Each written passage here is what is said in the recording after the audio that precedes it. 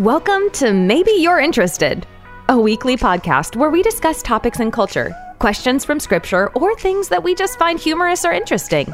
This podcast is brought to you by Northview Church in Kodak, Tennessee, and you can reach out to us anytime by visiting our website at www.mynorthview.church.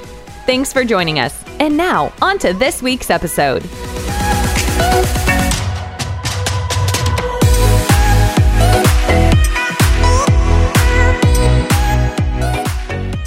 Well, hello, and welcome to Maybe You're Interested, a podcast of Northview Church. And I'm joined this week, as always, by Mr. Jesse Cate. Give a big shout out, Mr. Jesse. Hey, how's it going?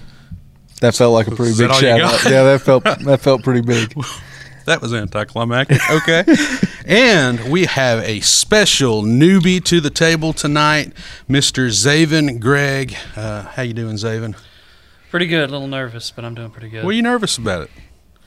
We are listened to by thousands. I watched the last one. I know exactly how many was. Yeah. Hey, we actually had some pretty good listenership last week. Yeah, we did. So yeah. We made a lot of people mad, I think. So anyways, I don't think we're going to make anybody mad tonight. It's a pretty good topic. But before we jump into that, let's learn a little bit about Zaven. Tell us something about yourself, man. Well, I'm only 24, getting ready to get married in about a year. Not really anybody special. Not really got much special about me. So I thought you were saying you're not marrying somebody special. Oh, you were about to get in trouble. No, yeah. we're going to start this over. you can edit though, right? Not if you say that. We're going to leave that in there actually and send it straight to her. But now we've got mid-40s, almost. He's only Still got a month. Shut up. Early 30s, and young 20s. So we got a great demographic going here. Yeah, we do. Now we need your dad on here and get old. Yeah, he'd fit into the 60s bracket. We get Jones in the 50s. Wow, your dad's just 60? Yeah. Anyways, so let's jump right into today's topic, and we're going to talk about how you love your neighbor, but we're going to talk about specifically, how do you love your neighbor who hates your faith? So the first question I've got on the list here is, first of all, how do we even get motivated to love our neighbors, no matter what? Do you know your neighbors, Jesse? You just moved in a week ago? Yeah. 2 weeks ago? I do not know my neighbors, and we have one set of neighbors that are out literally all hours of the night, so this is going to be awesome. But I think... What do you mean out? I mean, they're just out in their yard. They're out in their yard. They have tents set up. It's a weird thing, yeah. So if they're listening to this, I don't know what address they're on Flint Gap Road, but wrap that thing up. It's getting kind of late. Jesse's putting in a pool though. You're welcome to come hang out at his house anytime. Yeah. Well, we're not putting in a pool. But to answer your question, how do we get motivated to love our neighbors no matter what? I think that's one of those things that as Christians, we say a lot of things that sound really easy, like love your neighbor as yourself. Yeah.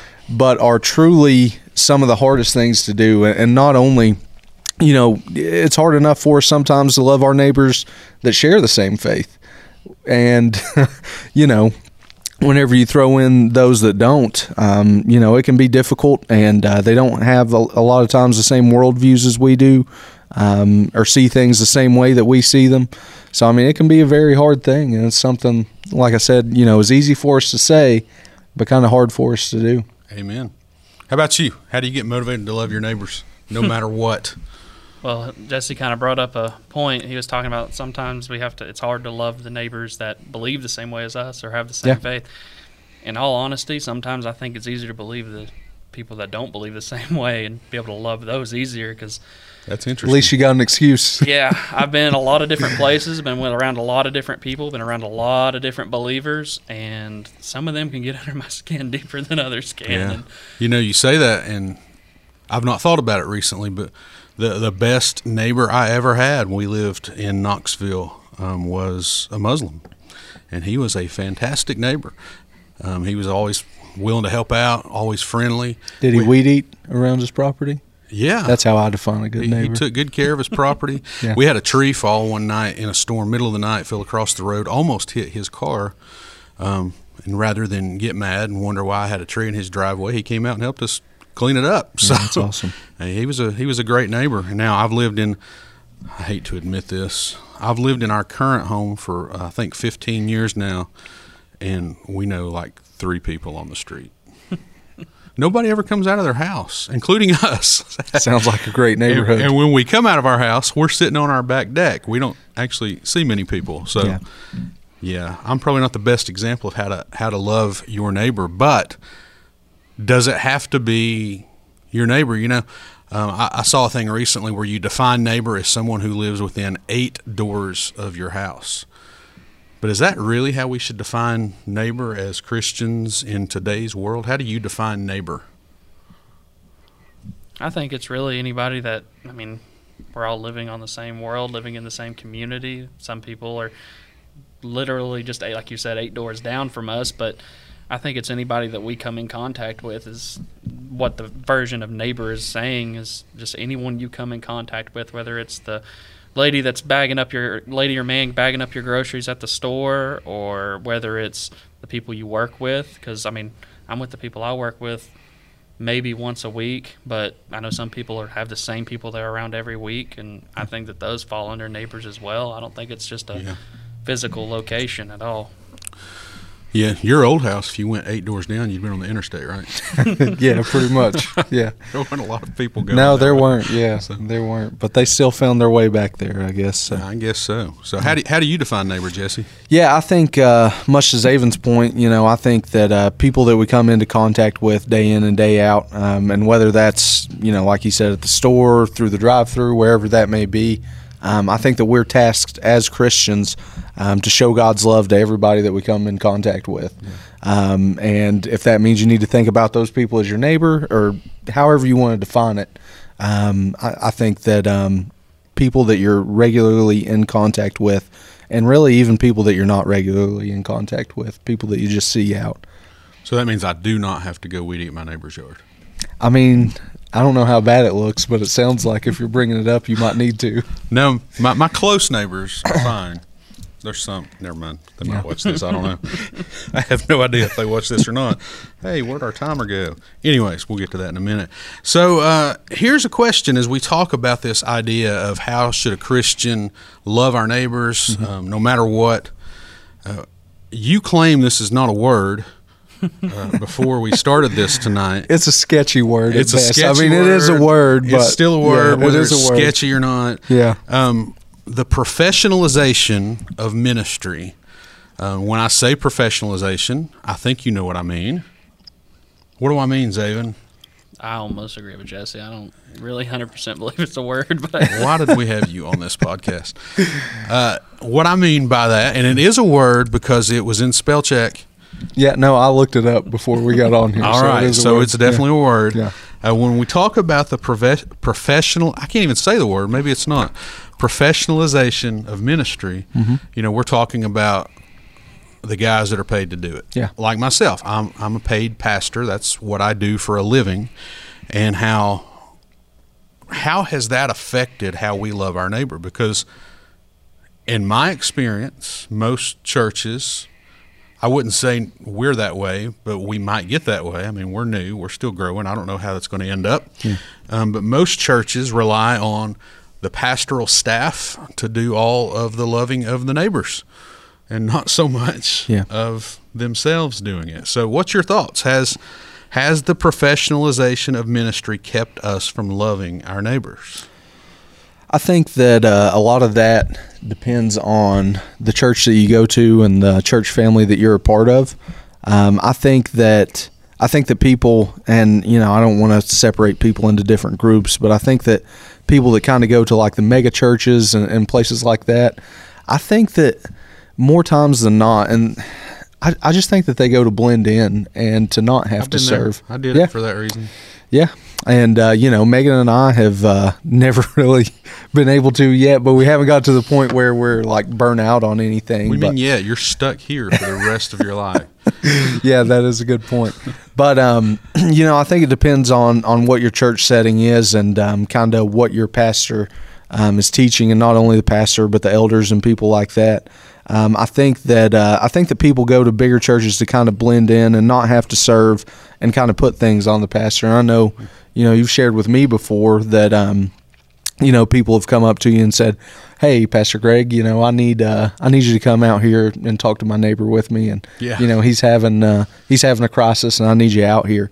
Well, I think that people get that wrong so many times. I mean, God has called us as Christians to be able to disciple, and I mean it doesn't end with the pastor or the pastoral staff in that regard. I think that we as Christians need to take that responsibility on ourselves to be able to witness and do those different things. Yeah, so. One thing that drives me nuts, you just brought it up, so I'm going to mention it, is when people come up to me and say, "Hey, can you, visit my relative in the hospital, or they don't know the Lord, or can you pray for them?" I'm like, I'm absolutely cool with that. I'd be happy to visit. I'd be happy to share the gospel with them. Of course I'm going to pray for them, but are you? Yeah. I mean, are you sharing the gospel with them? Now, I know from personal experience, when it's family, sometimes it's hard to share the gospel. So maybe that's a little bit of the dynamic, but don't ask me to pray if you're not going to. Yeah. I mean, I'm still going to, but you should be doing it too. Yeah. Especially you. So what's your thoughts? How do you think you've been around ministry. Your dad's been in ministry. You've dabbled in ministry and maybe have a future in ministry. Maybe, who knows? But what's your thoughts? Well, I've been around a lot to different churches, and like you said, my dad's been in youth ministry, and my stepmom's been in youth ministry for years, ever since I guess I was a little kid. And we've had our run-in. We've never been to, like, kind of what you mentioned, like a mega church. We've always been in the small little country churches to, decent-sized churches. We're in a mega church now. Yeah. We hit 97 a couple of weeks ago. That's pretty big. That's pretty good, though. Yeah. But the thing is I was raised by my dad and Joy, and they're a couple of hippies, in all complete honesty. So they're love, peace, and everything, like love everybody. So I've got that kind of on my side. How hippie are they? I mean, are we talking purple? Dad's got long purple hair. Haze kind of hippie? I'd probably go close to that. Oh, wow. Yeah. We just let him join the church. But so I was raised all about, like, love is number one overall. Like, love your neighbor, love the people you come in contact with, love the people you can't stand sometimes, even though that's the hard part. And I know that I've been in churches and stuff where, like you said, a lot of this stuff gets pushed off onto pastors or the leadership or anything like that. But it kind of falls into this weird realm where also I can be in a church and I can see where it's almost like the church itself, the people inside of it want it to be a certain way. They want to make it take it in this direction that they see fit in the way that they want it done, and there's no way around it. And it will get to the point where people are talked about behind their backs. People are not necessarily like kicked out, but encouraged to leave. Yeah. I've seen this happen numerous times because of the way that they want to handle things. Yeah. And in my mind, like I said earlier, sometimes I think it's harder to love people who are believers in the same way. That's the way I see it. I don't know if I think it falls a lot more than just it being what was the word you used? Professionalization of ministry. I think that it falls a lot. I think the pastor not only, like you said, you're not the one who's supposed to be the only one that does the praying, that does the visiting, that does the encouraging. But I think that you also fall in as an example, and you're supposed to resemble that to the people. Mm-hmm. Now, like Jesse said, I mean, you go into some of these big churches and stuff, and I've been in that position too, where I'm just there to blend in. I don't want responsibilities. I don't want things to do. I just want to go to church on Sunday, get my fill, and leave. I've been there. And I think that those people that's the point that they are there for, I think that they can be loved out of it. I think that it can be something to where, as a Christian, we can go in with this lifestyle that we live, right, and taking, like, from what you said, like using you as the example, and like you go out and pray for people, you go and visit people, and I think that if you encourage, I mean, heck, even ask somebody, go, hey, Jesse, would you come with me and go pray for this person? Or would you come with me to go talk to this person? Mm-hmm. And I think that teaching in that way would definitely change a whole dynamic of people.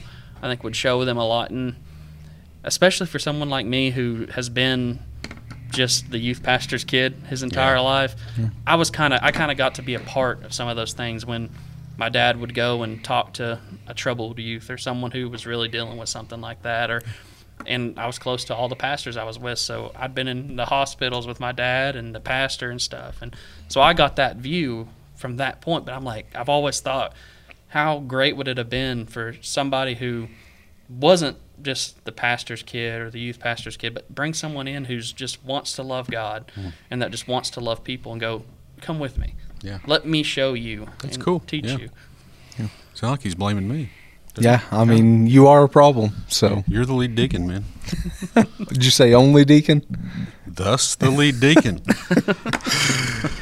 Can I say one thing on the professionalization too? Yes, I thought we were really past quick? that. I know. So I don't know what this is, and this I feel like this is a pretty sensitive thing. But whenever I think of the professionalization of ministry, I think of people like Joel Osteen and like people like that. That I don't call that ministry.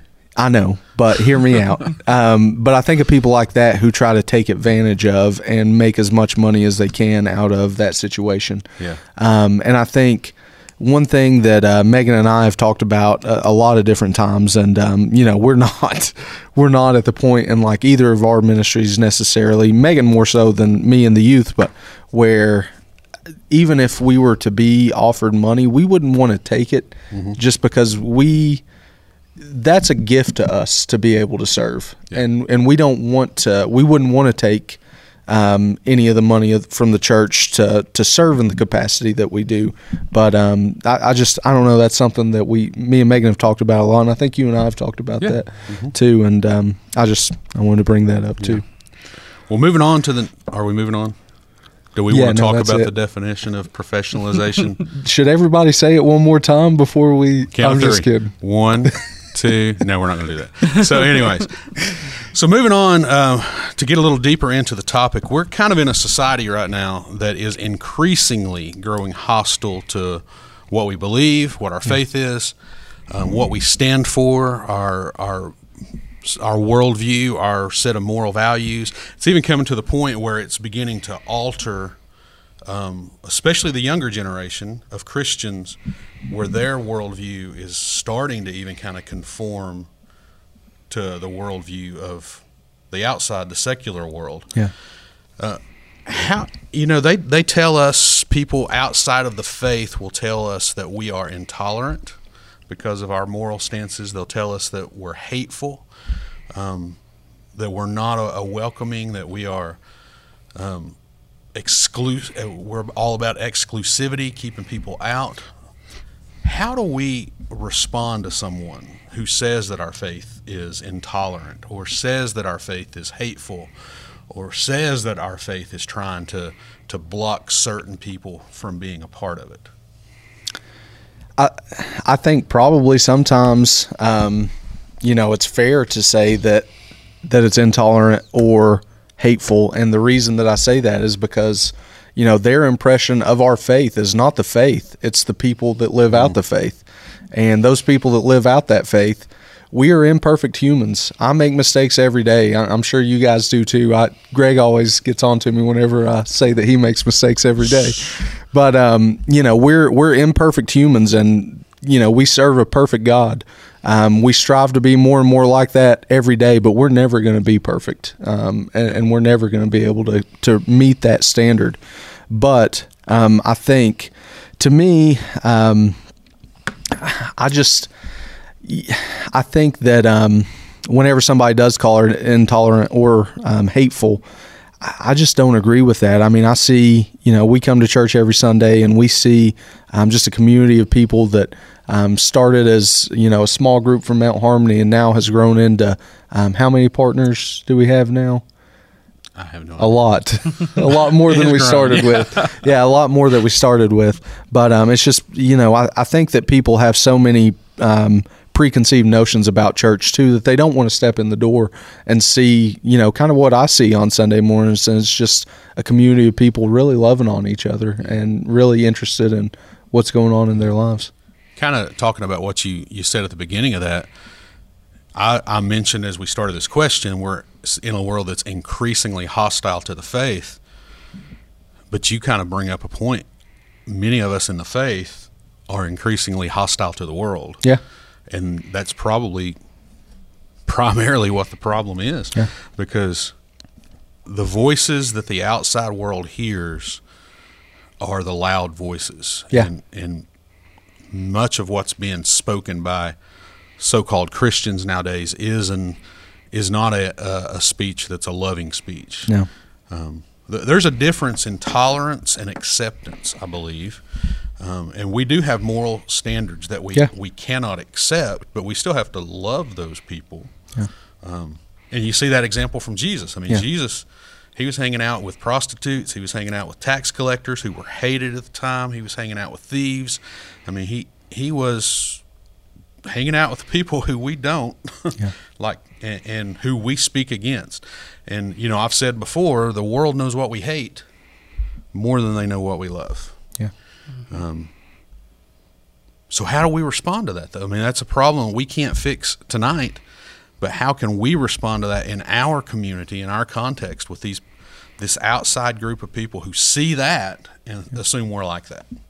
And the door's already shut to us because of what has happened maybe to them. Can I share a story? Yeah.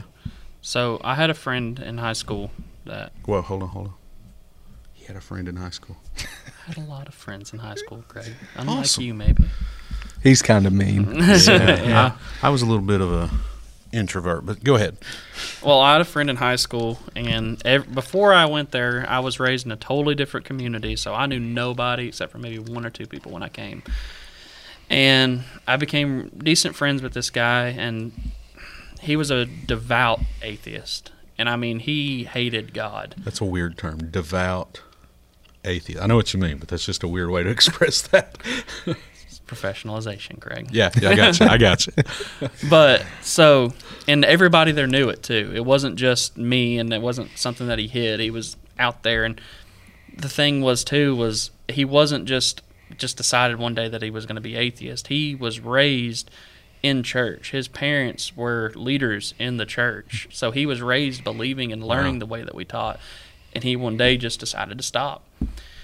Well, me and him became friends, and this is when I was really, really young in my faith and really young in becoming a Christian. And I was saved, but I didn't have that much knowledge. But like I said earlier, I was raised by a bunch of hippies. So I was raised just to love. Yeah. So, I mean, we didn't hang out every weekend or anything. We never really hung out outside of school, but I'd spend time talking to him, or we'd eat lunch together, or we'd be around each other, and we'd make conversation. And there was one day in our homeroom class where one of our other students, who was a Christian and was not afraid to flaunt that, and him and my friend got into an argument, and it became, instead of it being an opportunity to witness, it became a debate. Yeah. And it got to the point where the one guy was saying that you're going to go to hell just because of the way you believe. He's like, how in the world can you believe this way? And then my friend would respond, well, how in the world can you believe this way, this, that, and the other? At the end of that conversation, I kind of stopped it because I got frustrated. Yeah. And I told my friend, the one that was yelling at him, the one that was the Christian, and I told him, I said, this is not the way that you handle this. I said, this is not the time. I said, this is not the place. I said, you're just doing it right now just because you're frustrated, you're mad. I said, this is not the place. Later on that same day, my buddy came to me and he goes, hey man, he goes, I'm not saying that I'm like changing the way I believe or anything. He goes, but I appreciate you doing that. He goes, that's the way that Christians have always been to me growing up. Wow. And I kind of felt like, in a sense, that was kind of what you said, is that's the example that most Christians set for those people, those non-believers or the people that are against God. And the worst part was he was raised in it, and he still says they're still all that same way. Yeah. And he's not wrong. no, not at all. And so from that experience, I think that I would like to think that I had an impact on him, because I mean, no, there wasn't the times where we sat. This kid was like an A+, 4.0 GPA student, way over my head. So we never really had theological talks and biblical talks. I mean, we talked a little bit, enough for me to know why he believed the way he believed, but I just was a friend to him, and I was just someone he could vent to. And even though we had different beliefs and believed different ways, we still got along. And I think in that stance, me also being so young as well, I like to think that I made an impact in his life, because it makes me feel like at least I wasn't sitting there tearing him apart and ripping him to shreds, throwing him to the dogs like the other situation. But I showed him love in the sense of just being there and just saying, listen, I don't care what you believe. I don't care how you believe. I don't care why you believe it. It's just the fact of I love you, and I want to be around you, and I want to help you. And I mean, me and him don't talk really that much anymore. We haven't for a few years. But that experience was something that really impacted me to want to be different than what the world perceives us to be. Wow, yeah.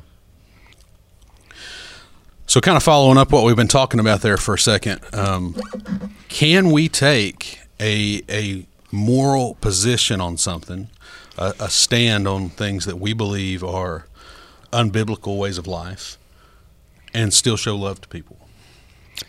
Yeah, I think so. How? Well, I think you were talking, and I forget the terminology you used just a minute ago. It was acceptance, and what was the other? Tolerance and acceptance? Yeah, tolerance and acceptance. That's what I said, yes. Yeah. See, David is I really... knew he was here for a reason. Yeah. He's bringing some really nice stuff to this podcast. Remember mid-40s. It's gone, That's man. right. Talk about that Did you like how I threw in the mid, too? Like, I could have just said 40s, but I threw in the mid. Yeah, jerk. Anyways, go ahead. But anyways, I guess one of the things that I think about, and one of the more prevalent things that I think people ask the church about is homosexuality. Yeah. I don't agree with that lifestyle, but that doesn't mean that I need to look down on them or not love them. They're living in sin.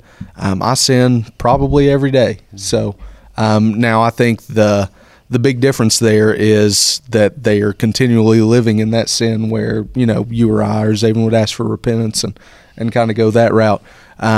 But I don't think that's an excuse to not love somebody. I don't think, you gave the illustration of Jesus earlier hanging out with prostitutes and tax collectors.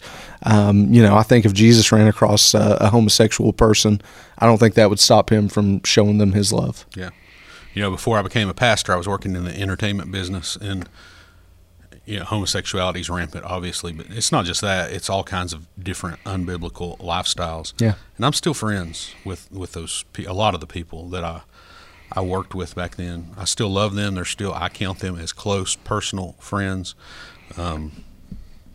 They know that I'm a Christian. They know what I believe, but it's not an issue between us. And I hope that I can at some point win them to Christ.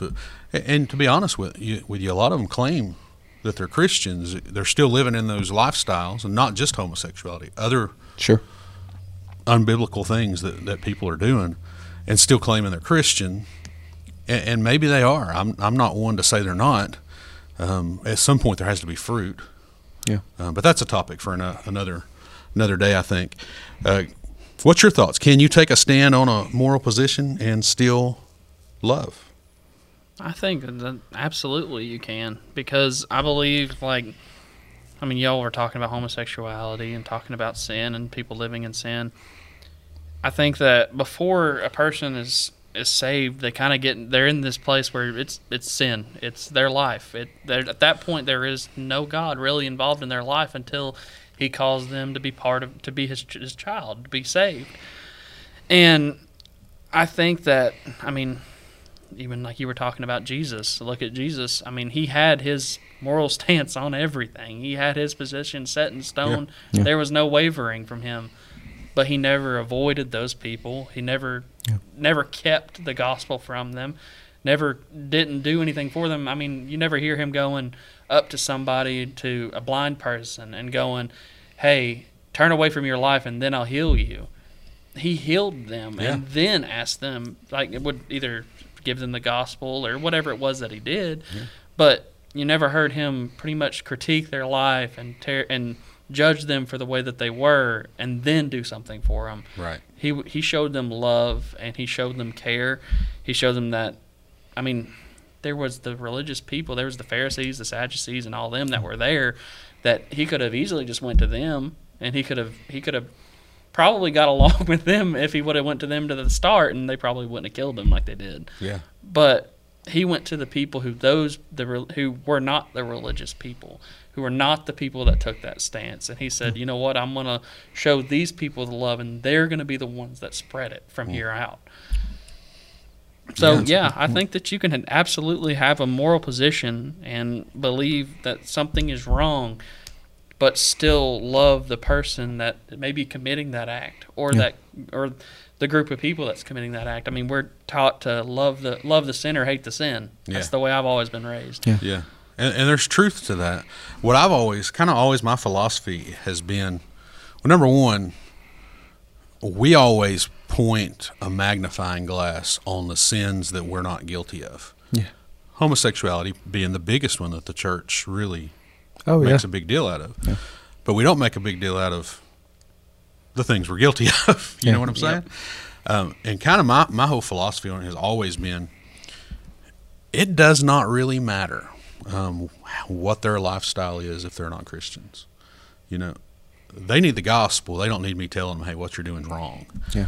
And once they accept the gospel and commit their life to Christ, well, then we'll start working on discipleship and let the Lord change their hearts. Yeah. I'm not going to change anybody's heart. Yeah. But the Lord can change them through us and through the things that we're saying. And I think that's how we take a moral position and still show love. We have our stances. We know what the Bible says, but we don't claim that our sin's any less than their sin. And we love them by just showing them the gospel and serving them and being there for them and helping them out. So, kind of going off, I said a minute ago, talking about how Jesus could have went to the Pharisees and the Sadducees. It kind of falls into that whole scenario you were just talking about. I mean, if you read the Bible, you hear, like, Jesus went to the prostitutes, Jesus went to the tax collectors, Jesus went to the thieves. But you never hear him calling out their lifestyle. But whose lifestyle do you hear him call out? The religious people. Religious people, the people that are supposed to be followers of God. Yeah. And it's like, I don't know, I thought it was kind of a weird. Because there's no point in calling it out. You know, after someone believed in Jesus, he would say, go, sin no more. Mm-hmm. But until that point, I mean, they're dead in sin anyways. What's the point of calling out their sin? Yep. That's the way I've always looked at it, but that's not the way most churches and most church leaders would view that.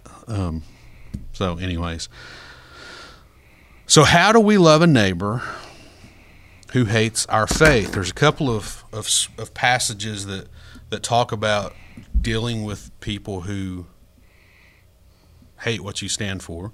One passage, it's mentioned a couple of times, but I believe it comes out of Mark 12 when it talks about Jesus sends out the 72 or 70, depending on which version of Scripture you're looking at, but he sends them out to go and minister, and he tells them, go into the towns, share the gospel, tell them the good news, perform miracles, all these good things, heal. And if they don't accept you, we'll just kick off the dust off your feet and leave. So that's one way you look at it. Does that apply to us, for starters? If someone shuts the door on the gospel that we would call a neighbor, do we just kick the dust off our feet and leave?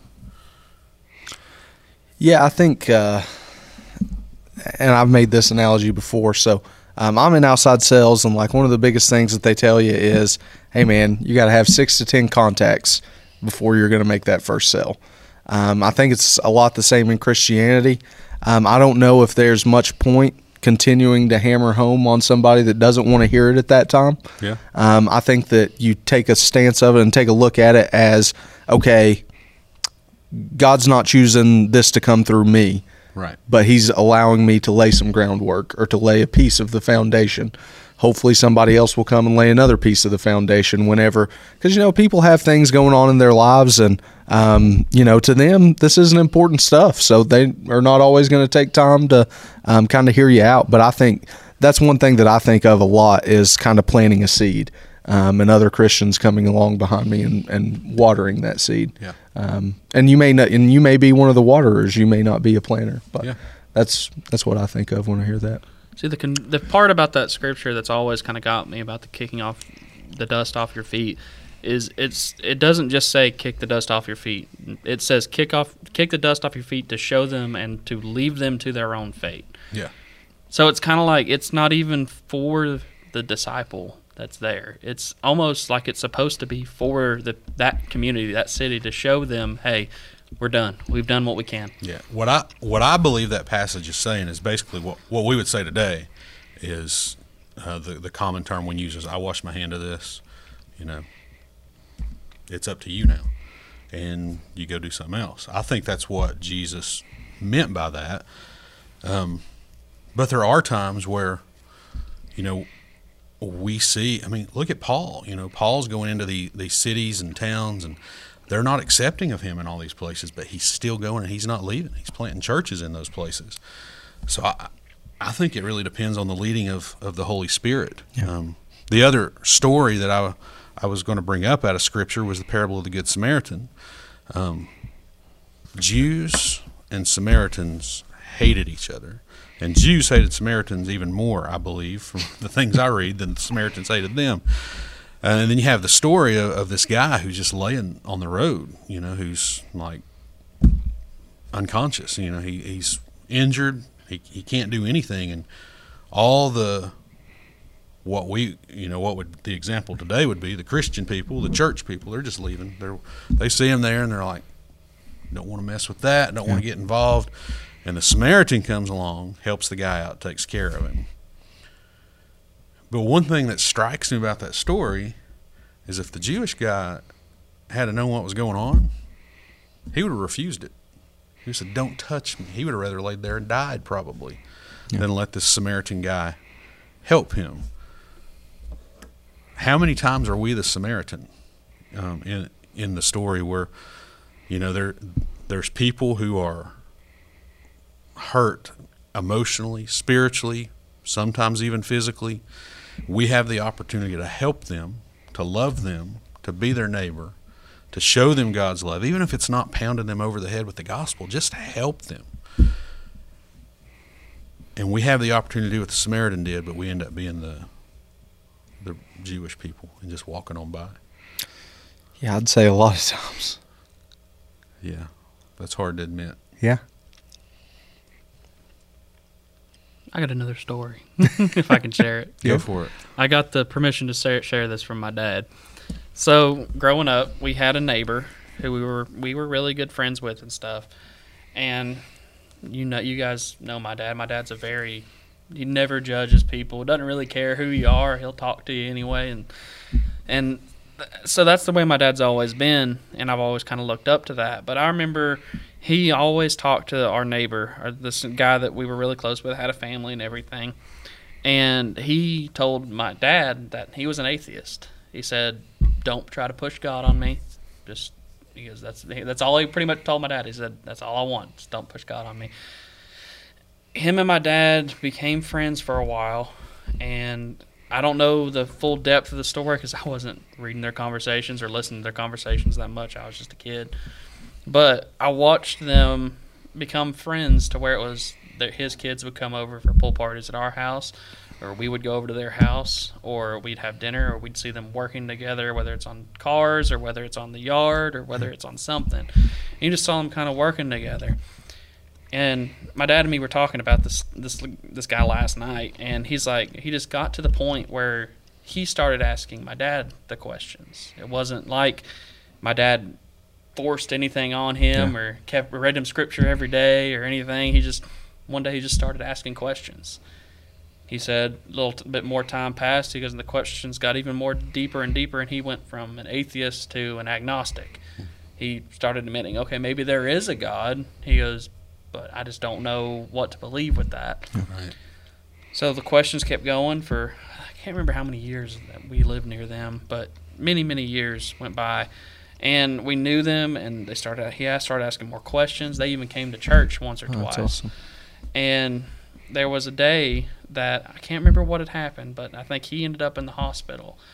And my dad went to the hospital with him, and I think we all went with him, or maybe me and Zach had school, so I think we might have stayed home. But Dad went over there, and my dad told me, he said, the first thing he said, I want you to pray for me. He said, I need you to pray for me. We don't see him anymore. They moved away. I think they moved down to Florida, so we don't ever see them anymore. But to see, for me being young and watching this happen in front of my eyes, like to see a man come from completely denying and completely hating God to get to the point to where he's asking somebody to pray for him and asking the questions and wanting to know more. I think that that's the whole step process, I think, of what we're supposed to do as Christians. I think that we're supposed to meet people where they are. I think that we're supposed to, I think sometimes that we, as Christians, this is one of the first things I ever told you. I said, for non-believers to come in and to come into church or to listen to us Christians, I said, we sure can sound like we're crazy or something, the stuff we believe. I think I used a different word, but I don't think I'll say it on here. But I'm like, but that's the way that they see us. And for us just to go into these conversations or go into these meetings with non-believers or people who don't believe like us or atheists or agnostics and stuff or whoever it is, to go in and just, like you said, to force the scripture on them, we're going to sound nuts to them. Yeah. They're not going to listen to us. But they do understand courtesy. They understand love. They understand being friendly and having a friendship. And I think the first thing that we have to do as Christians is we have to, one, respect their stance.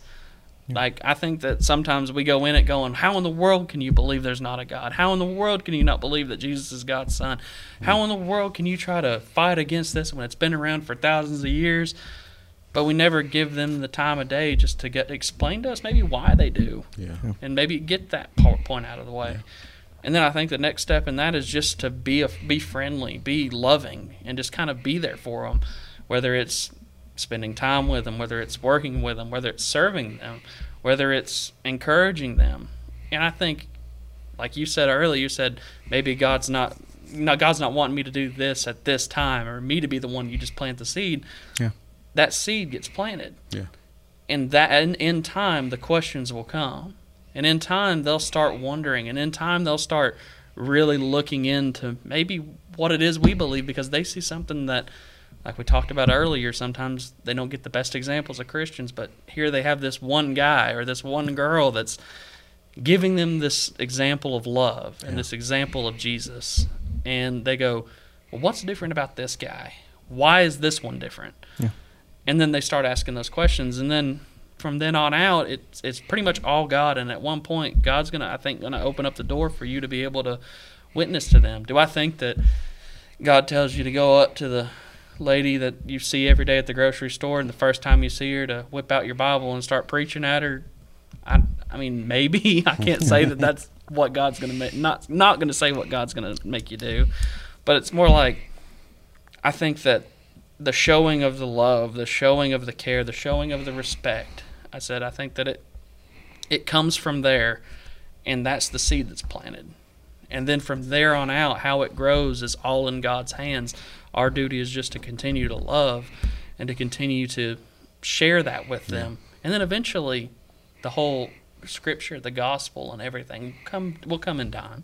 Yeah. But just watching that story and watching that play out with my dad and his friend was another story of something that really influenced me. Yeah. And that kind of opened my eyes to a lot. Yeah. Well, and I think, too, to that, one thing I thought of whenever Zaven was telling that story, I think, one place that the church has failed a little bit is that whenever Christians are put in those situations, they believe, okay, I'm here, I need to hammer this guy with all the scripture I know. with everything that we've learned in Sunday school or whatever it may be. When that's not always the case, yes, it's great to have that knowledge, and you should spend time in the Bible, and you should memorize verses, and you should hide it in your heart like the Bible says to do. But at the same time, how much more is accomplished by, like you said, meeting people where they are and loving them, as opposed to, you know, and you may be, and that's where I think there's a disconnect from the world too, is for a Christian, that may be their form of loving on the outside world, is giving them this knowledge that, hey, you know, I don't know if you know this, but, you know, if you don't believe in this, this is what's going to happen. And that may be their way of loving on somebody, and that may be a disconnect. But really, like you said, you got to meet them where they are and love them in their lives and kind of what they're going through. Yeah. But I've referenced this story before in a sermon, and y'all know who Penn and Teller are, right? Well, Penn is an atheist. I know who they are. Penn is an atheist, openly atheist. He thinks Christians are nuts. But he tells a story of a man who came up to him after a show one time and wrote him a note and told him how much he was praying for him and how much he loved him. And he was really touched by that. And he said, he posted a video. It's been several years, but he posted a video in response to that. And he said, if you really believe what's in the Bible, and you're not loving people and sharing the gospel with them, how much do you really hate them? Yeah. And that's one thing coming from an atheist that's always stood out to me. It really just comes down, if we ask this question, how do we love a neighbor who hates our faith? Well, I think the first thing we need to realize is I don't believe it's our faith that they hate. I believe it's the light that is shined on their sin because of our faith. Yeah. That they realize, if I believe this stuff and let this stuff, then I've got to change, and they don't want to change. I believe that's largely where it comes from. So how do we do it? I think we just do it. You know, it's going, serving, loving them, and I always call it earning the right to share the gospel. You can't just go in pounding them. There are times where you can, but you can't go in until they're ready. And how we know when they're ready is where our own spiritual disciplines come into play. We have to be in tune with the Holy Spirit's leading on that, and just let Him kind of take control and speak through us, and not try to do the job for Him. Yeah. So you got something you wanted to add there? Oh, no. I was just taking notes. So as we close, I mean, that is what I would say. How do you do it? You just do it. You know, you don't use it as an excuse not to love someone who doesn't appreciate your faith. You show them that you love them no matter what they believe. And one day, maybe you'll earn the right to share the gospel with them. So don't go in trying to beat them over the head with it. Just go in, show them how much the Lord loves them through you. Serve them, be there for them, be there for their family, exactly what you said in that story you just told. And the Holy Spirit will do His job. It's not our job to persuade them. It's the Holy Spirit's job. It's our job to be available. So anything to add before we close? I don't have anything. I think I'm good. Well, thank you all for joining us. I hope that this podcast helped you a little bit tonight, and maybe you've got a neighbor who you're serving who or want to serve, and they just don't appreciate what your beliefs are. Hopefully this helped you out. We'd love to have you come visit us at Northview Church. We're at 340 West Dumpling Valley Road here in Kodak, Tennessee. We meet on Sunday mornings at 9 a.m. and 10:30 a.m., and would love to have you come hang out with us one Sunday morning and just check us out and let us love on you. And if you can't be here in person, maybe you don't live here in East Tennessee or live in Kodak, every Sunday, our 10:30 a.m. service is broadcast live on Facebook, and we would love to interact with you that way. And you can always ask questions of us there, send us messages. We'd love to get to know you better, whether you can be here in person or not. If you want to reach out to me personally, my email is greg@mynorthview.church, or you can send us a private message on Facebook, or however you need to reach out to us. You can jump over to our website, which is mynorthview.church, and check us out that way as well.